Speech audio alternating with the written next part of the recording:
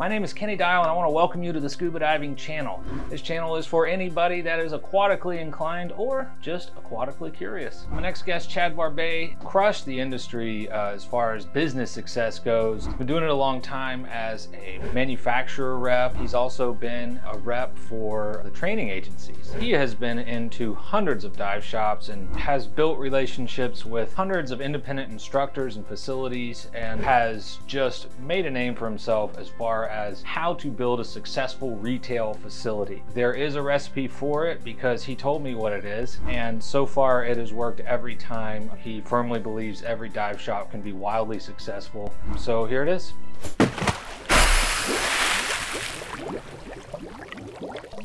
The man, the myth, the legend, Chad Barbay. Thanks for coming on. You're welcome. Yeah, I'm excited. Let's go. Tell us real quick what you did and how that led to where you are now. Certified in 1980, fell in love with it, moved to Florida in 86 from Louisiana, and went to work here in the Orlando area teaching diving. 89, I got a resume call from NAUI. I answered it, and a year later I was employed by NAUI as their first rep. For those of us who have no idea what that means, what does a rep do? Well, there's a training agency rep and there's a manufacturer's rep. Representative for a training agency is basically going out there, representing stores, showing them how to teach classes, creating instructors, showing them how to create instructors, leadership, instructor trainers, course directors, and grow their training side of their business. And then be there for customer service and support of all the situations they may find themselves in from a training standpoint, teaching people how to dive. What was the most precarious situation a shop or a trainer was ever in that had to call you about? When I was with NAUI for 24 years, I mean, the phone rang all the time. And I have friends that are in the training rep business also with other training agencies today, and their phone rings all the time because you have instructors that are calling. You know, what about this? Can I do this? You know, this guy did this. What are you going to do about it? I mean, it was always something. I mean, I guess the worst situations that I would have to deal with is when an instructor would call, who became a friend of mine, and say, I just had a diving death. You know, so someone passed away on the dive, whether it was a heart attack or whether they drowned or whatever the situation was. So there were several accidents that took place in my career where they called me and said, hey, we had an accident, what do we do now? Those are not fun calls, but you know, you're there to help them and support them and work their way through it and figure out a way to the end for them. So, what was a pretty run-of-the-mill question that you had to deal with that people would call you? I mean, a lot of it was standards questions, you know, clarify the standards. You know, can this person go to 60 feet? This person's diabetic. Can I teach them how to dive? This person has asthma. Can I teach them how to dive? A lot of calls were on the medical side because, you know, medical was still in its infancy stage. Then the rest of it was just training standards. You know, how can I teach a master class? How can I get my instructors to do concurrent training where we're combining students from two types of classes into one open water dive? So it was more situational stuff, you know, actually in the field. You know, how can I be a better teacher in the classroom? You know, how can I utilize what became eventually from slides to PowerPoint? Then it was actually evaluating people to be instructors and teaching them how to be better speakers and better presenters and present themselves. What is the big difference, or is there a difference between repping for an agency, repping for an equipment manufacturer? As a true agency rep, you are there to help them and show them how to become better trainers, to become better teachers, and to show them how to market and improve their certification numbers, which will lead to continuing education numbers, which will eventually lead to more leadership numbers, and not only grow their business, but ultimately grow the association or the training agency also. So it creates a win-win scenario for everybody. On the manufacturing side, our goal was just to walk in there with a new product, show them the new product, explain it, feature benefit it, you know, see where it could be placed inside the store. In some way, it's still that way today.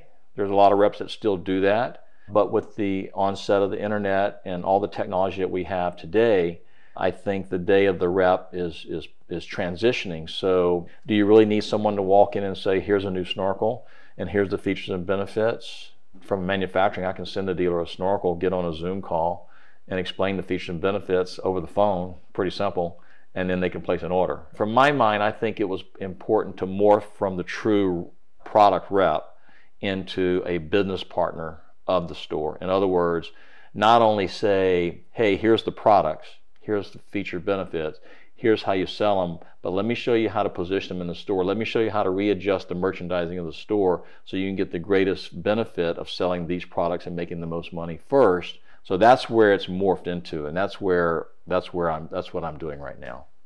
What I want you to focus on is the new diver, the brand new person that walks in that store, that's starry-eyed, that's excited, because they have to buy a mask, fin, snorkel, booties, a bag, maybe a wetsuit. That's our new customer. That's who we have control over. Let's focus there. But it's funny to watch these dive stores, how they only focus on the guy that's already certified and he's bought half his gear and they're worried about him. Service him.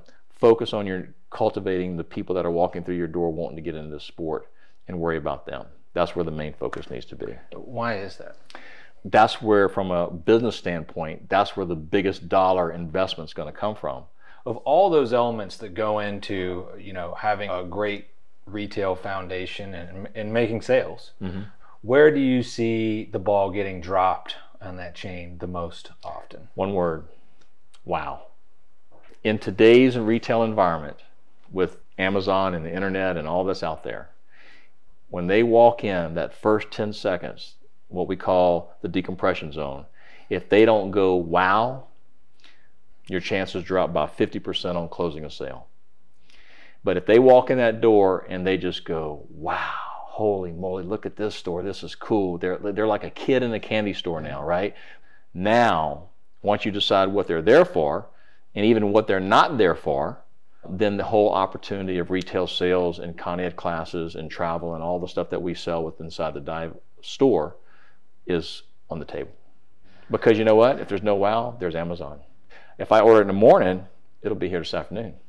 Why do people want the retail store and not just go to Amazon in the simplest terms? Because at the end of the day, consumers want to shop. It's a newfound sport. They're excited. They want to hear the stories. They want to share their excitement in stories. They can only do that inside the retail store. Customer service is a must. Exactly. You got to make everyone feel good there. Yep. How do you handle that? So customer service is important, and you have to manage your time and people's time, and there has to be an expectation that, yeah, this is a business and I have things to do, so I can't sit here and talk to you for 2 or 3 hours. Most retail stores open at 10, 11 o'clock here on the East Coast, right? Business starts at 7, 8 o'clock in the morning. And that's what I see in the dive industry. Most businesses, most store owners don't start early in the morning, where they go to the store, they can work at home and get all their ordering done, get all their stuff done. Everything's online now, so they can all get done. And so when they get to the store, they can open the store, they can do a rough cleaning of it to make sure it's all restocked and organized. If there's no customers, you can do stuff. But when a customer comes in, you don't have this pile of stuff that's caving down on you to get done. So it's a time management issue. And that's one problem I see in a lot of dive stores, because I got to fill the tank, I got to service this regulator, I got to do this, I got to do that, I got to do that. No, you don't. That'll all get done later. You got to work on this. You got to work with this customer, because that's where your money's coming from. How do you combat that, or how do you train people out of that? In a retail dive store, there's 4 profit centers. There's retail, there's travel, there's training, and there's service. But you know how much time gets spent on learning to be a better retailer? Learning the product, learning sales strategies, learning sales techniques, learning explanation techniques. There's very little, if any, time spent there. And that's where their largest dollar money maker is. So they focus on the minors and they forget the major. This is important first. So when that customer comes in and they're excited and they're looking to buy a snorkel, a pair of fins, a BC, a reg, whatever they're looking to buy, 100% attention. My knowledge is here, so depending on what that customer is inquiring about, I have a sales process in my brain that I know what to say, do, to lead that person to a sale, and maybe even more sales. Depending on how the store is positioned, merchandise, and how professional they do that job, a lot of customers will spend a lot more money. How would you define a successful dive shop? To me, a successful dive shop, I look at it from the manufacturer's rep side. So based upon the sales volume of products they buy from me on a wholesale level, because that's what determines my income. But besides that point, the successful dive shop goes back to what I said. Do they have the wow factor when the consumer walks in? If they do or they don't, then is the store living up to the expectation of what the store owner expects it to achieve? I always wonder when I ask these people, what their store is doing, because I know how to equate that back to what they're probably bringing home. I said, have you ever made $100,000 in your life? And they said, no. Their eyes got real big. I said, if you were to make $100,000, what would you do with that money? So we go down the goals thing. 6 figures plus in a dive store should be easy for all these stores because the business is there to be had. If we do the store together and you let me install the process and you follow the process to the T, in a couple years, you could be there. It ain't gonna happen overnight. Money is not everything, but it sure makes everything a lot easier, right? And it's sad to see these store owners invest their life savings and they work their butts off to the time where they just slap burnout, because it is hard work. It's simple, but it's hard work, right? Absolutely. You're just repeating the same stuff over and over and over again. And then to watch them lose it all because they're so stuck in the rut of, I've got to fill tanks, I've got to teach class, I've got to service regulators, oh, and I forgot to sell gear. And it's all there for them to be had. All they have to do is install a process and follow the process. Why do you think that so many do not? There's a trust issue. So here comes a sales rep that's smooth talking, and he's making all these promises, and they're going, this guy's pretty slick. Okay, so maybe it comes all smooth. Maybe it's perfected because I've been doing this for 32 years, right? If I don't help them to grow their business and become successful to whatever they define success as, I don't make money, the manufacturer doesn't make money, the travel agencies don't make money. The retail store, that person, that store, that fixture is the front line. They're in the battle. Everybody else are just colonels and lieutenants and generals supporting the front line. They're the ones on the front line. They're the ones that have to make it. They have to bust through. They have to break through. They have to do it all for everything else to be supported. If they don't, then it creates a vacuum in that area. And we lose a point of entry into the industry, because for every dive store that's out there, that's a point of entry into our sport. The scuba store is your product. You're in retail. Retail is your business. You have to master retail first, and then you just add the product, right? Yes, you have to go home. Yes, you have to have your quiet time.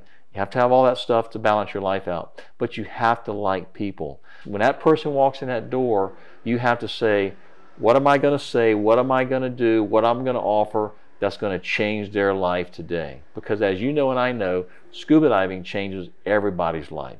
What they should stop doing is allow their instructors or their dive masters to run the retail side of the store.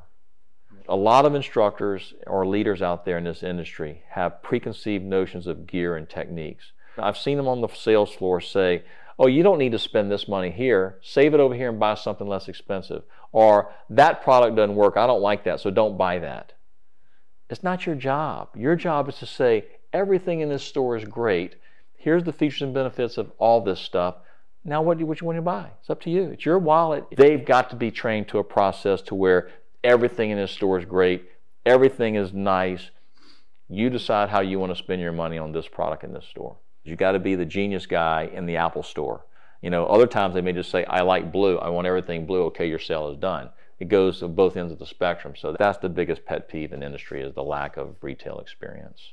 Now, is there one specific technique in a dive store that someone could start doing today that most of them probably aren't?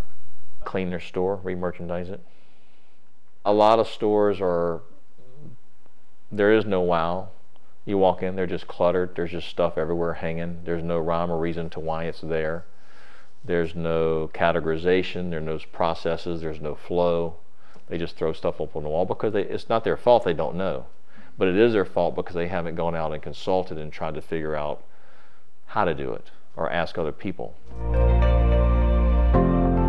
I hope you've loved this conversation with Chad, training agency and equipment manufacturer rep, and the brains behind DiveStoreMakeover.com.